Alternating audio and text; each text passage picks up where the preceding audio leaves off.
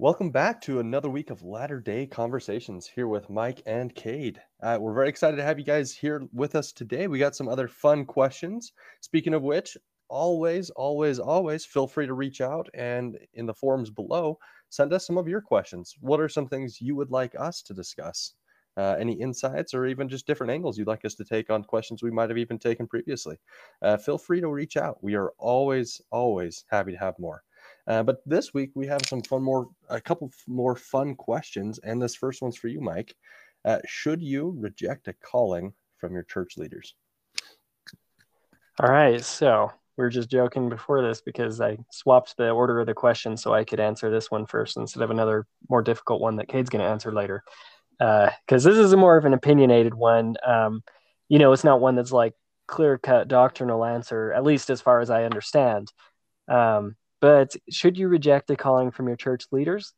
Well, I'll give the exception first. Of course, there's some situations where that could be justified.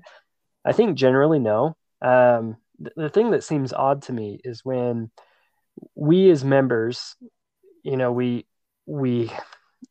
grow up in the church, or even if you don't and you're converted and you get to the point where you're baptized and then you make further covenants, where you're really committing yourself to God and the church. And in the temple, you make covenants that even consecrate all that you have, all your time, talents, possessions, to building up the kingdom of God. And if it's really odd to me that someone can make that covenant and renew it each week by taking the sacrament, and then reject callings that, for all intents and purposes, are super petty. Like it's really not a big deal. It's not going to make or break you. Like you can do a calling, you can participate and support, and people just casually reject them. So that, I don't know, that seems really odd to me, that contrast where you're making such a severe or deep covenant to God of all your commitment and then rejecting that. It almost seems like mockery to God or dishonesty, lack of integrity. I think it's pretty serious, even though it's, maybe seems more casual, when it's being done. But, if you're called as word choir leader and you don't know music or something, or if you are called as a gospel doctrine teacher and you don't know teaching, or whatever calling it is, if it's Relief Society president or even bishop, I'm struggling to think of legitimate scenarios where you really should reject it. I think as long as you are physically able to, maybe if you had some unforeseen health ailment come up that is really physically impairing you, like you can't even talk or get up and walk, like you're on your deathbed or something. I don't know. Maybe we can elaborate the exception scenarios here.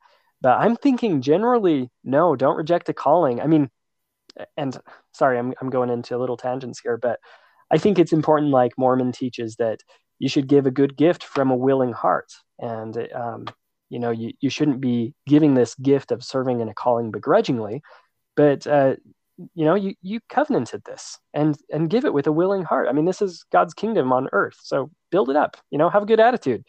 I think it's so silly that we would do that, especially those of us who come from pioneer heritage, where our ancestors not too many generations ago gave up literally everything multiple times and lost their loved ones, their family members, based on the sacrifices they were giving. And we can't even be the ward choir director or something, so it's kind of silly, but also sad. So that's my opinion on it.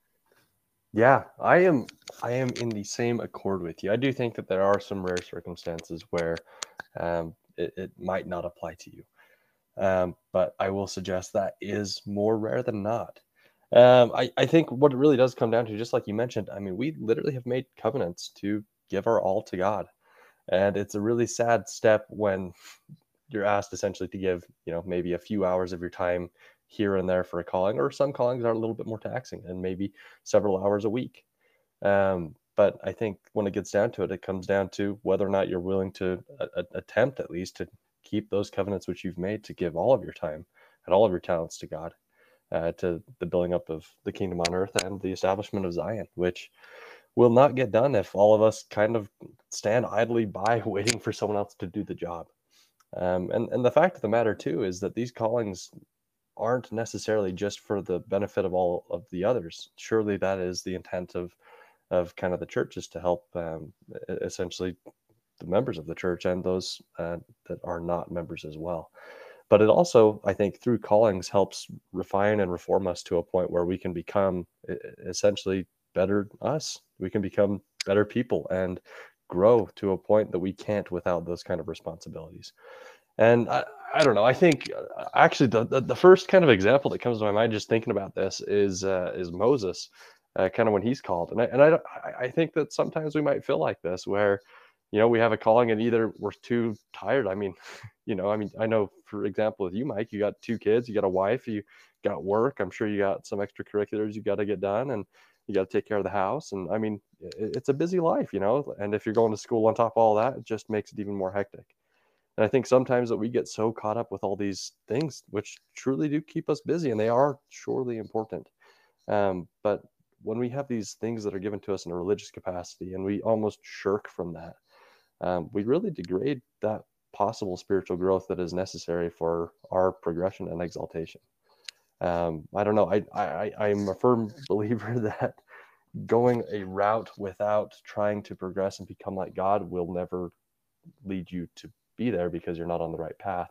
And part of that path is difficulties. It is straining yourself. It is pushing yourself a little bit.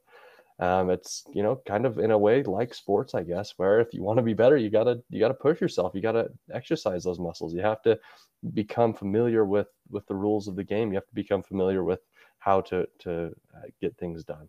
And essentially with these callings, not only are we not keeping our covenants, but we're not helping ourselves progress or those that we're assigned to help as well.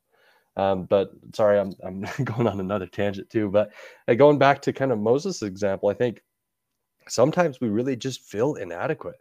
Like that's a genuine concern. I mean, I don't know if I mean, we don't really have training when you're called to be a bishop or a stake president or whatever it is. You have a general handbook, but it's like, hey, here's a 30-minute meeting with a general authority or a 70 or even a local leader of some sort that kind of comes over, sets you apart, and says, well, good luck. If you have any questions, let me know. And I think in a real sense, we can kind of feel a bit overextended, a little bit overwhelmed. And I think that's perfectly normal. But one thing we have to realize, and going back to this example of Moses, I think that when we are given these opportunities and these challenges, that he is the God that has made our mouths that we can speak, and he's the God that's given us eyes so that we can see, and he can help us speak shortly in our callings and see exactly what we need to do as well in those callings as well. And if needs be, he'll help us get in there and to help distribute some of that responsibility as well. Yeah, I'm with you. I think that's well put. The issue of a matter of convenience is not a just cause to reject a calling. Of course, it's going to be inconvenient. That's sometimes the purpose. You got to be stretched. You got to be out of your comfort zone.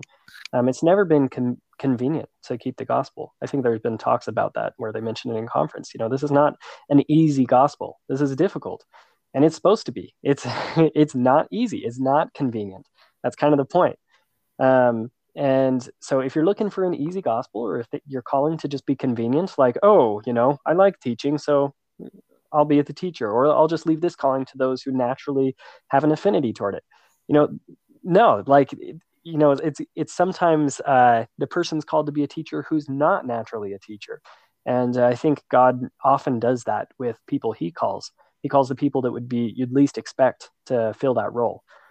So, if it's inconveniencing you, turn to God. I want to say suck it up, but also turn to God and to your leaders if you need to. And I think you can get a lot of support and a lot of help, and it can be a great experience. Consecrate your life to God.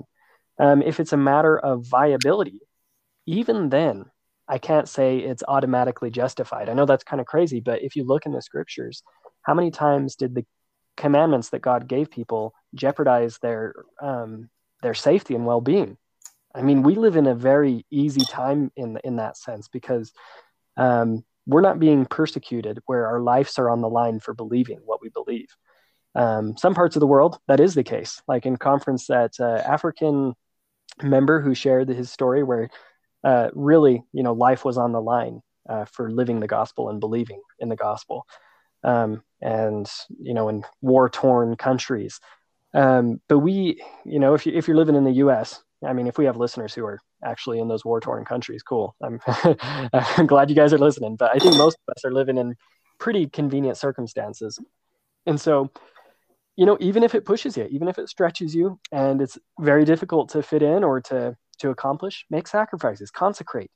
Don't go through it begrudgingly. So last thing I wanted to say on this is I kind of want to steelman the side of those people who may be rejecting. So they don't feel like they got thrown under the bus.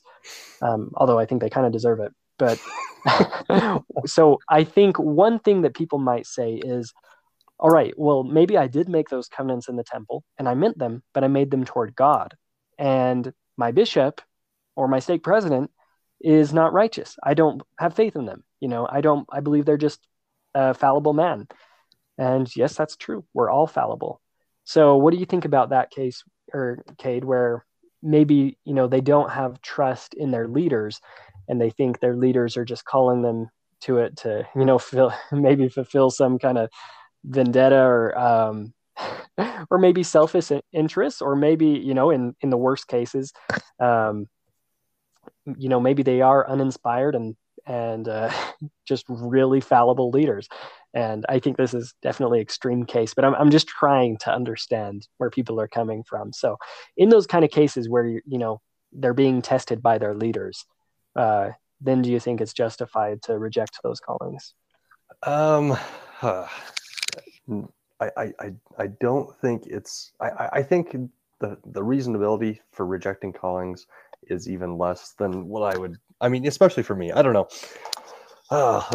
It's tough. I do see, I can see that as being a scenario. I do know of some situations that have happened that are kind of similar to that. Not as vendative or vengeful or whatever, but like unrighteous dominion. Right. You will be in the primary. But no, I mean, okay, here's how I see it. First and foremost, if that's the worst thing that can happen to you is that you have to serve in the Relief Society presidency or Elders Quorum presidency or teach primary or whatever it might be, so you have to teach Sunday school once every 3 weeks. I mean, is it really as bad as you're making it out to be?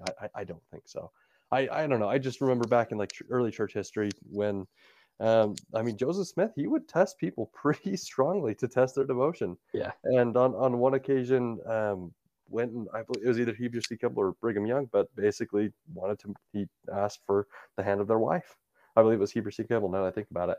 And Heber C. Kimball was not happy about that because he loved his wife, right? And this was early days when plural marriage was first being introduced. But essentially, he was just testing him. And that's a very brutal test. And, that's a whole nother story for another day. But I don't know. I think when it comes down to it, you've made your covenant with God, which I do agree with, authorized by him. And we can get into this distinctions of, by my own voice or the voice of my servants, it is the same, right? But if, sometimes people are fallible and sometimes it is an uninspired decision.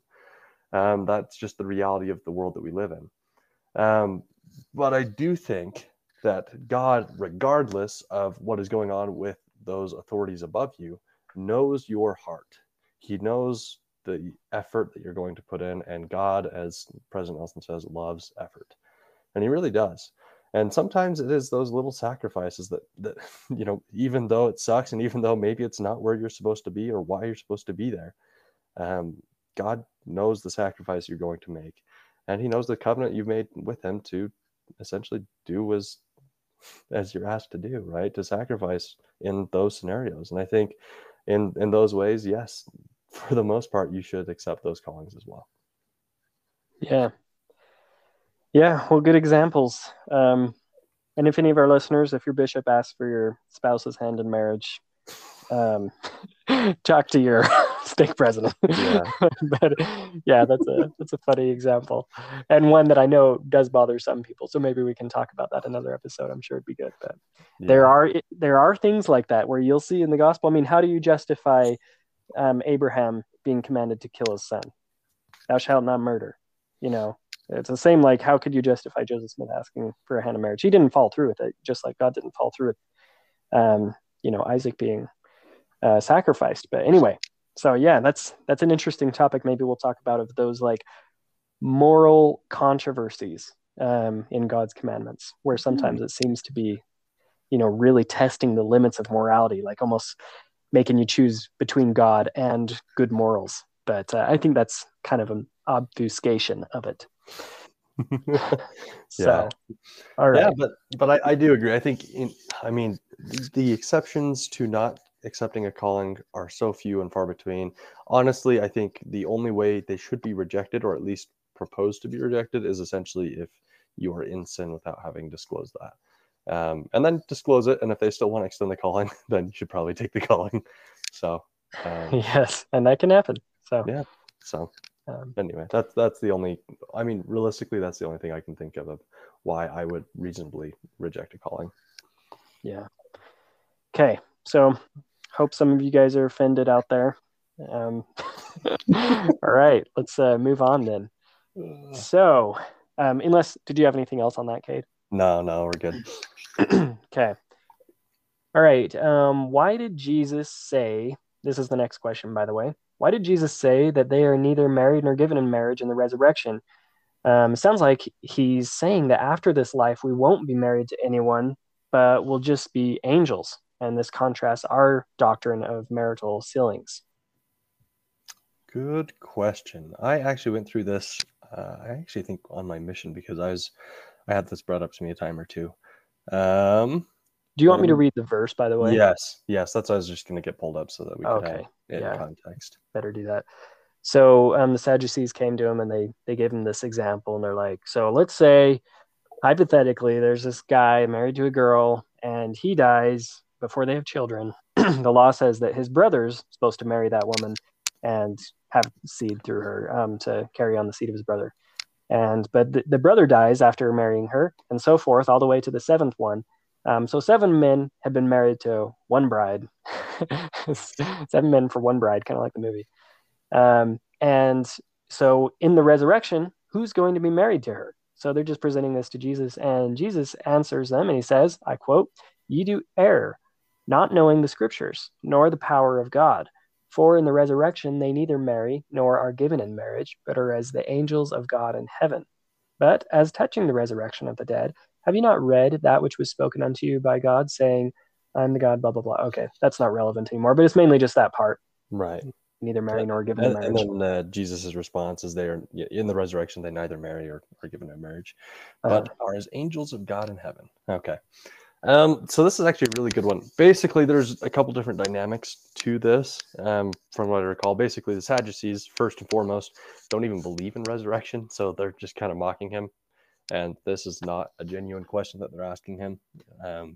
Right? They're just kind of like, well, you believe in, you are this, the life of the world, and you're going to resurrect everyone. So tell us this. So it's kind of a twofold question. Anyway, so the reason why his answer is, in the resurrection, they neither marry nor are given in marriage, but are angels of God in heaven, is first and foremost, he's speaking of they, which is these Sadducees, people who did not have the Melchizedek priesthood amongst them. So essentially, these are people who did not have access to sealings, and they likewise, as they were married, were only married for time. And as such, that contract is void in and after the resurrection.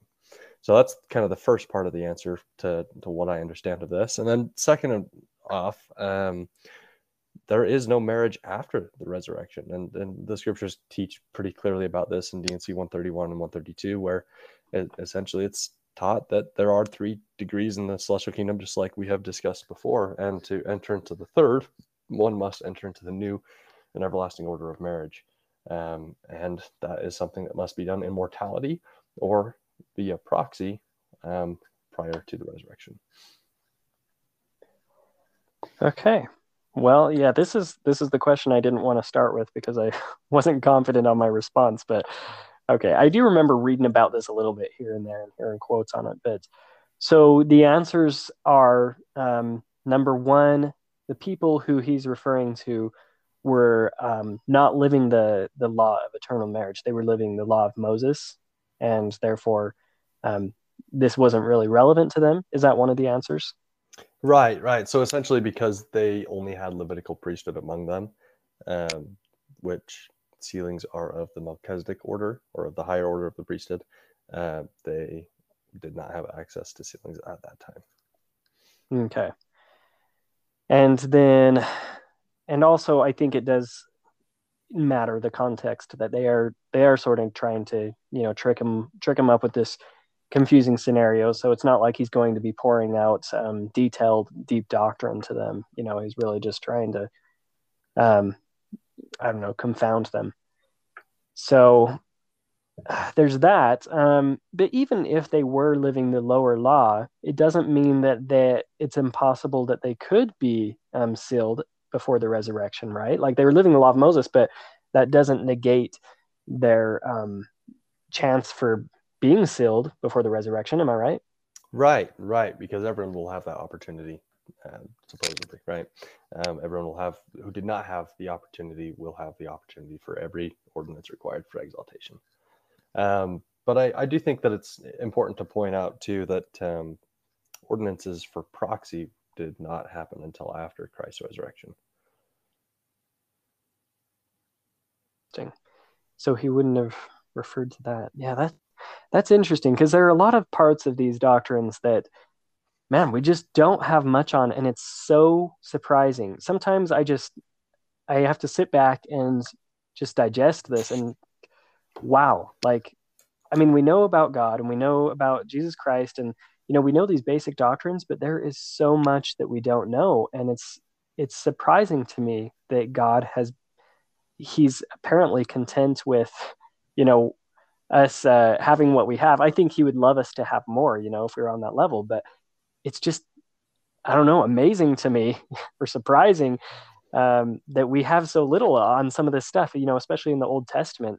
Like we'll touch on later about baptism, but some of these ordinances, we just know so little. We have so little references to them, and it's just surprising to me with how critical they seem to be to our salvation or exaltation. Yeah, yeah, that's actually a really good point. I think this kind of goes back at least a little bit to, and you could argue even in the Book of Mormon, but I do think that these doctrines are a little bit more present in scripture that's come out in this dispensation. But I think going back to just the translation of the Bible, right? We obviously believe the Bible to be the Word of God as far as it is translated correctly. But through all my studies, one of the biggest things I found is the reason why it's as far as it is translated correctly, for the most part, is less of mistranslation, though there are a fair number of mistranslations, but more it's the omissions. It's the things that have been removed from those sacred writings. That have come to us in our days, and I don't think that's too surprising. Like I go through, especially the Old Testament, and I'm just like, there is so much that is just not there. I mean, you talk about an incredible man like Enoch, right? That goes through and has his whole city essentially brought up into heaven, and we have a few verses on him in the Old Testament, and I don't know. I think when you start getting into some of these details of, especially like you say, I mean, sealings are such a critical doctrine. Why are they just not there? And I think the reality is it's just there's been so much that's been lost. Yeah. And, oddly enough, although it's lost in our canonical scripture, you do see it manifest itself in even Catholic traditions or in, like uh, coronation ceremonies and little things here and there in different cultures and, religious groups. You'll see little hints here and there, and you're like, where are they getting this? Because it's not based on our canon or their canon, but just I guess word of mouth or and I think these things are so sacred, the stuff in the temple that there shouldn't have been any written record of them. Probably maybe it was just orally passed down and given. So that might be another reason why we don't have much record of it. Yeah. Yeah, absolutely. And that's the thing, is there's a lot of different dynamics to the lack of scripture that we have, or especially on topical parts of scripture. Yeah. Okay. So the answer to that question is, even though he says, oh, and the second, I said the first one, which is that they're living a different law than the one of celestial marriage. There's also the context I said. And then the third thing is that, what is it that I was going to say?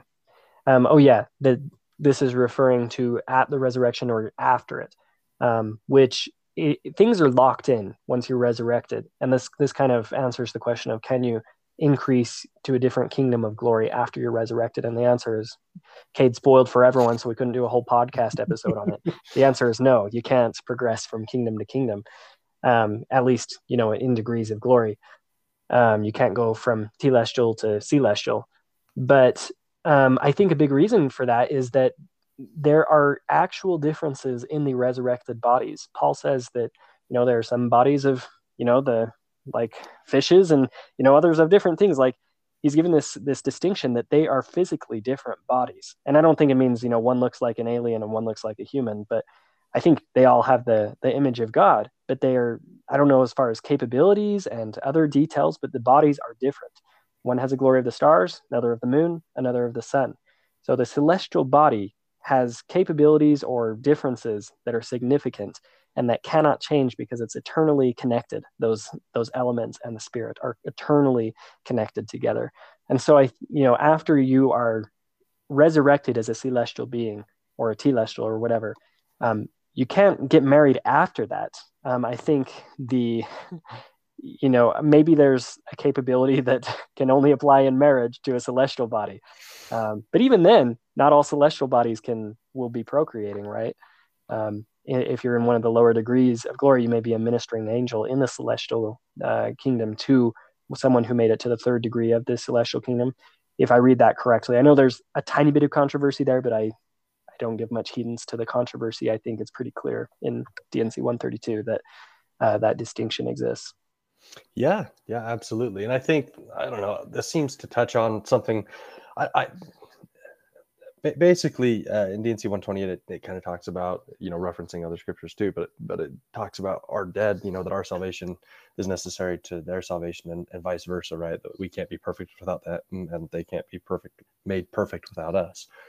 And I don't know, I think that this really kind of reflects this dynamic part of the resurrection, that just like you mentioned, you will be resurrected in a very distinctly different body based upon the glory upon which you will be resurrected with.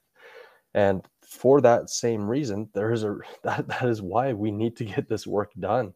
That is why, in order to be resurrected to a certain degree, you need to have these ordinances so that you can be raised in that first resurrection, which is a big deal.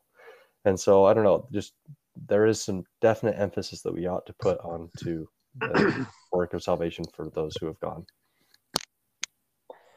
Yeah. All right. So I think that's pretty satisfactory. You gave those good 3 examples and reminded me of them and taught me some that I didn't know before. So thanks for carrying our weight on that one, Cade. Yeah, of course. Well, let's move on to this last question then. The question is, if baptism is so critical for salvation that we go to such great lengths, such as baptizing the dead, why is it never, if not rarely, mentioned in the Old Testament? Was this ordinance performed in the Old Testament? All right. So, we do have the Book of Mormon record, which is an Old Testament time for a portion of it, and they are baptized. So, there's definitely baptism there. Even if you go into some Jewish traditions, they do have the pools, or specifically for washings.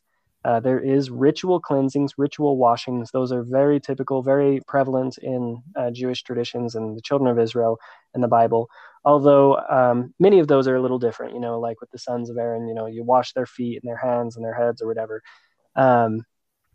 So I think there are some distinctions there, and you can't necessarily say that was baptism, because it takes a different form. And if the form is that you you only wash feet, and that counts as baptism. Then you may as well say, well, then you can sprinkle as well, and then you go on a dangerous road.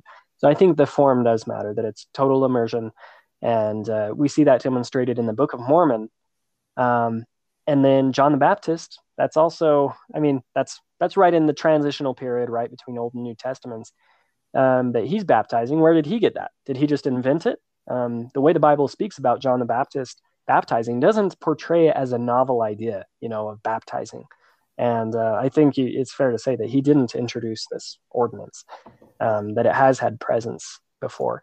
And even Paul or Peter, I can't remember which one, they refer to when the children of Israel went through the parted Red Sea, that was a kind of symbolic, I guess, has some literal significance to it, but that was a form of baptism for them, because they went under the sea level, which signifies the death, an important aspect of baptism, and then came up out, and were all baptized as one. But again, that's not the same form of immersion, so I think that's significantly different still. So it is odd to me. I think flat out that baptism wasn't present everywhere in the Old Testament, but also I think we lose a lot of mention of it in places where it was.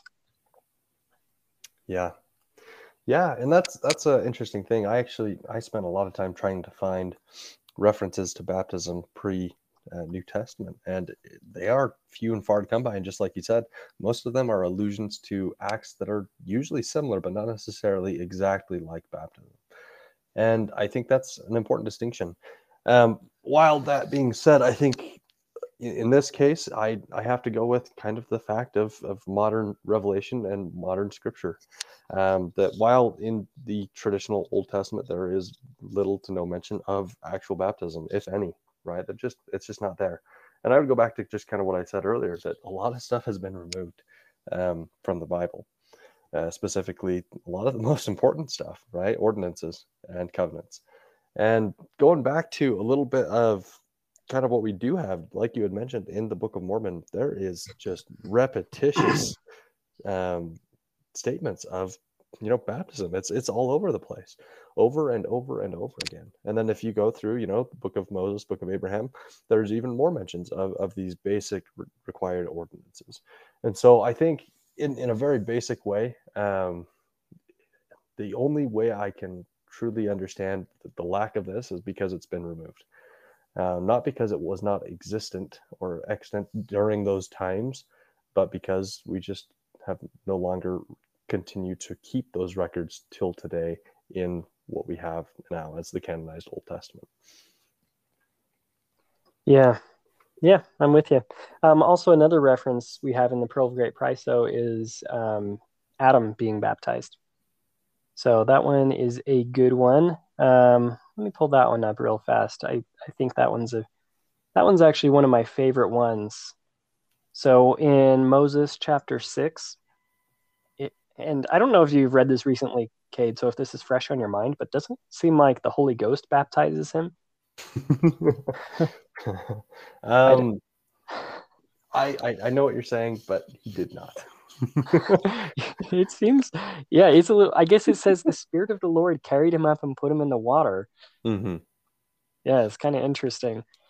So anyway, but I like the reference to it because let's see, where does it say here? So Adam speaks to the Lord and he says, "Why is it that men must repent and be baptized in water?" And the Lord said unto Adam, "Behold, I have forgiven thee thy transgression in the Garden of Eden. Hence came the saying abroad among the people that the Son of God hath atoned for original guilt." So, he's saying the reason you have to be baptized is because I have atoned, and this is necessary ordinance to receive that. So, yeah, and there's some more references there that I really do like. Here's the part where it talks about that, Cade. So, and thus, let's see, and it came to pass when the Lord had spoken with Adam our father, that Adam cried unto the Lord, and he was caught away by the Spirit of the Lord, and was carried down into the water, and was laid under the water, and was brought forth out of the water. So was it Jehovah that baptized him? It wouldn't have been Jehovah either, because Jehovah did not have a body either, so it had to be the Father. But it says he was caught away by the Spirit of the Lord and was carried down into the water. Right. I'll have to go through my notes again, but I Okay, do we can have. save that for another Okay. time. Yeah, that's a good one though. Yeah. So yeah, sorry to put you on the spot, but yeah, let's throw that in the notes because I think it's kind of a fun verse. I don't know for sure. I'm not set one way or the other, but I remember reading that and being like, wait a minute, what's going on here? But anyway, he was quickened in the inner man and then baptized by fire. So yeah, I think it does have presence. I'm kind of going on a tangent here, but that's as Old Testament as you can get, you know, Adam being baptized. So, you do have it. And I think here and there it may have been lost and you see its presence.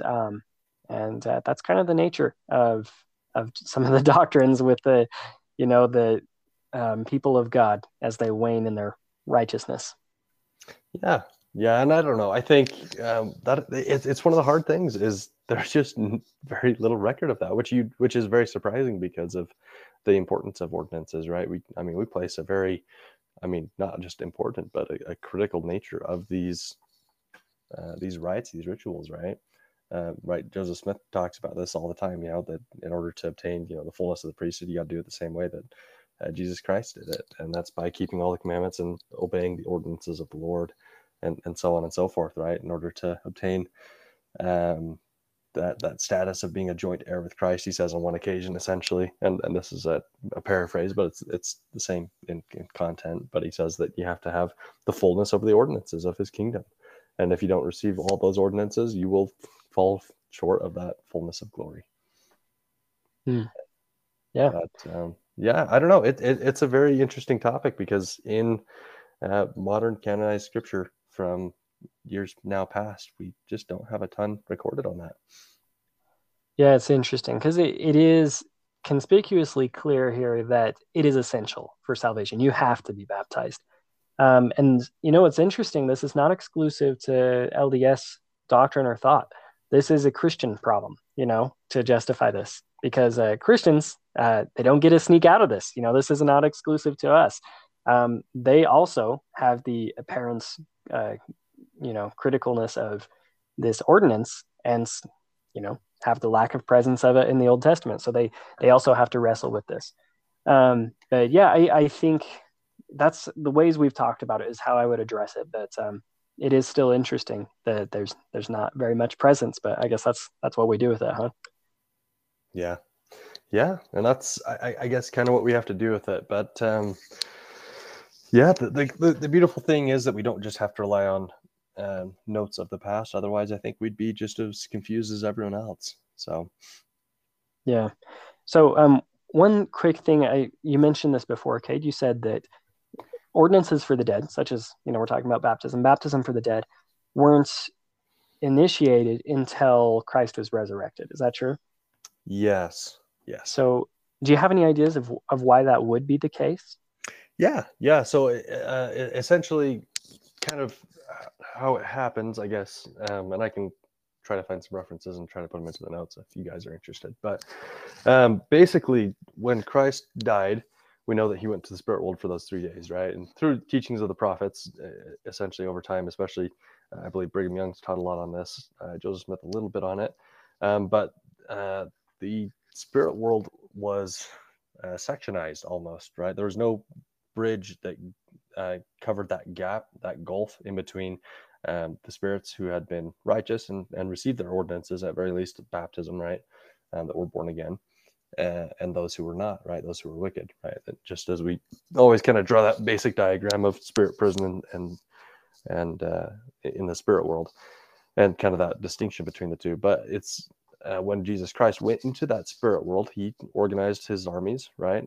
His preaching force, essentially, and bridged that gap and opened the gate and turned that key so that salvation could be offered to the dead. And so it was since his resurrection, since, he visited that spirit world and essentially turned the key of death, almost, as it were, for those spirits in spirit prison so that they could receive that gospel.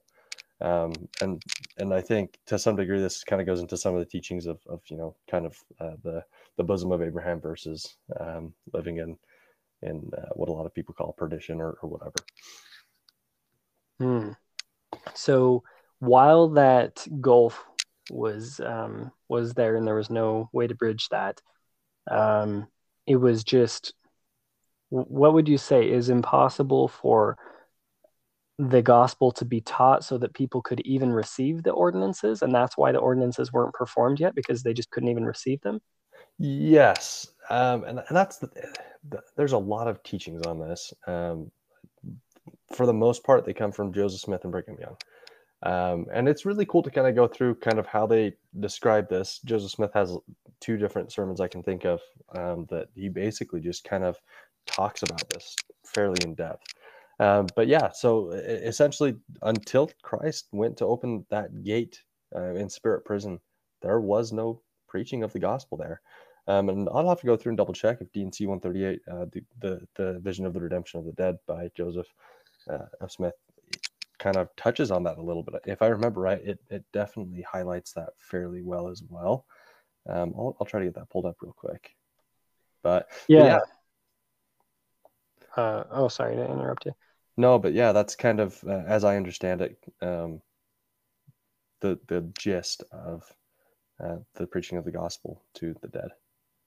Okay, interesting. So why couldn't I wonder why they couldn't just do the ordinance and have that ordinance just pending until the people accept it? Like, do they have to have been taught previously before the vicarious ordinances happen? And then when the vicarious ordinance happens, they immediately have to accept or reject it? Like, do they have to be present during that ordinance and accept it? Maybe like, I don't know, like assuming the role that's being vicariously played out for them.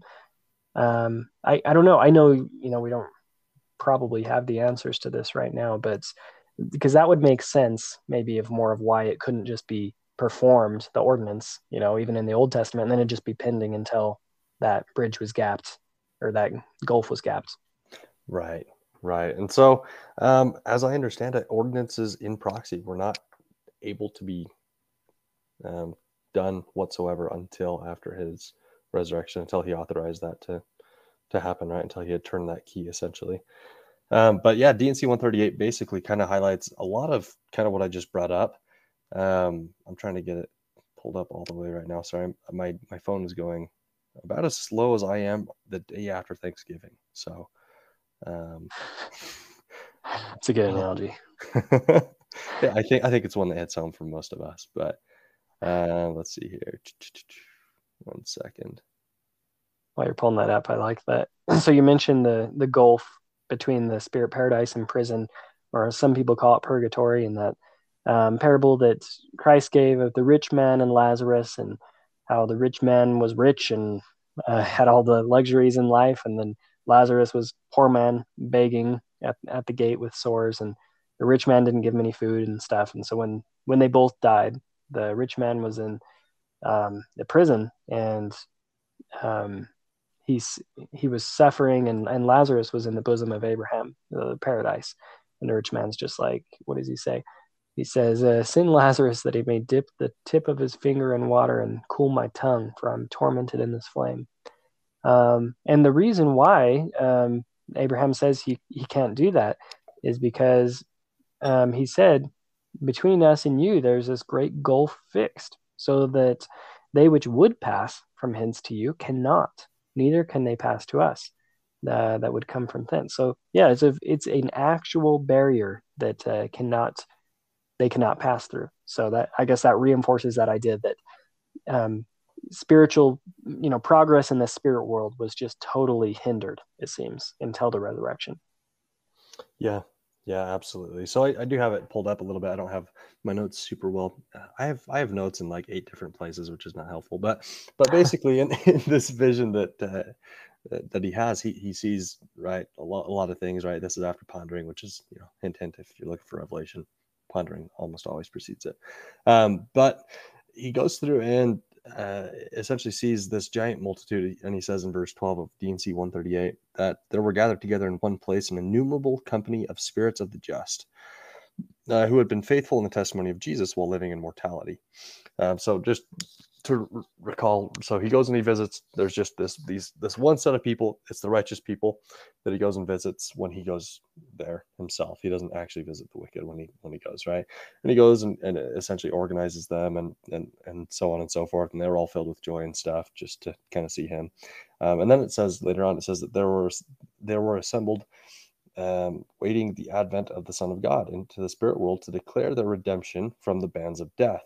Right. So these are still the righteous people, and he's going to essentially give the good news that he is there to overcome death. Right. And it continues later on. It says, let's see here. So it says, he preached unto them the everlasting gospel, the doctrine of the resurrection and the redemption of mankind from the fall, from individual sins on conditions of repentance. Let's see here. And then it says, but unto the wicked he did not go, but among the ungodly and the unrepentant who had defiled themselves while in the flesh, his voice was not raised. Right. And then it continues essentially to say that he goes over and releases them from these chains of hell, right, and organizes his forces to go and preach the gospel unto them, right. And it's interesting because Joseph F. kind of says in these words, and I'd highly recommend, if you've never really gone through D&C 138, there's a lot of interesting things that, if you've ever wondered about the spirit world, this is canonized doctrine on spirit world, which is there's a lot of sayings about it, but this is canon, which is great. But essentially he goes out and he's really curious about all these essentially people who have been just locked in spirit prison that have been disobedient their whole lives and are waiting for their final punishment, kind of a thing. And he's like, how in the world is this going to happen? How in the world are all these souls going to receive the gospel in such a short time, right? Because they're only getting preached to right after. And anyway, and then it goes through and just kind of talks about this organization of his forces that he goes to do to go and minister unto the wicked so that they can receive that gospel. Yeah, I always forget until I read that section how elaborate it gets. And it's cool because, I mean, this is pretty much the most recent canonized scripture we have, right? Yeah, other than official declaration too, but yeah. Yeah, that's true. Yeah, so yeah, I'll have to give that a read again too, because I know every time I read it, I'm like, wow, I forgot that it goes this far. I thought it was just simple, but it does go into some cool details. So I really like that. Yeah, and I think that's one of the important distinctions. And as I understand it, receiving ordinances right now is such a critical time because we are nearing that last day, and we have so much work to get done. It takes, thank goodness they're cutting down. Well, it depends on who you're asking, but on the time for endowments. But we have to save our dead before he comes, or we surely won't be saved ourselves as well. And so I think that there definitely needs to be some good emphasis put on that. Yeah, agreed. Okay, well, I think we've hit these questions well. Hope you guys enjoyed listening to us today. And again, like Cade said at the beginning, if you've got questions, or if you want to help out, just come up with some questions. Think about it in your studies. If you have any questions come up, just send them our way, and we would love to hear from you guys. And we will be back next week with another episode. Hope you guys have a great week until then.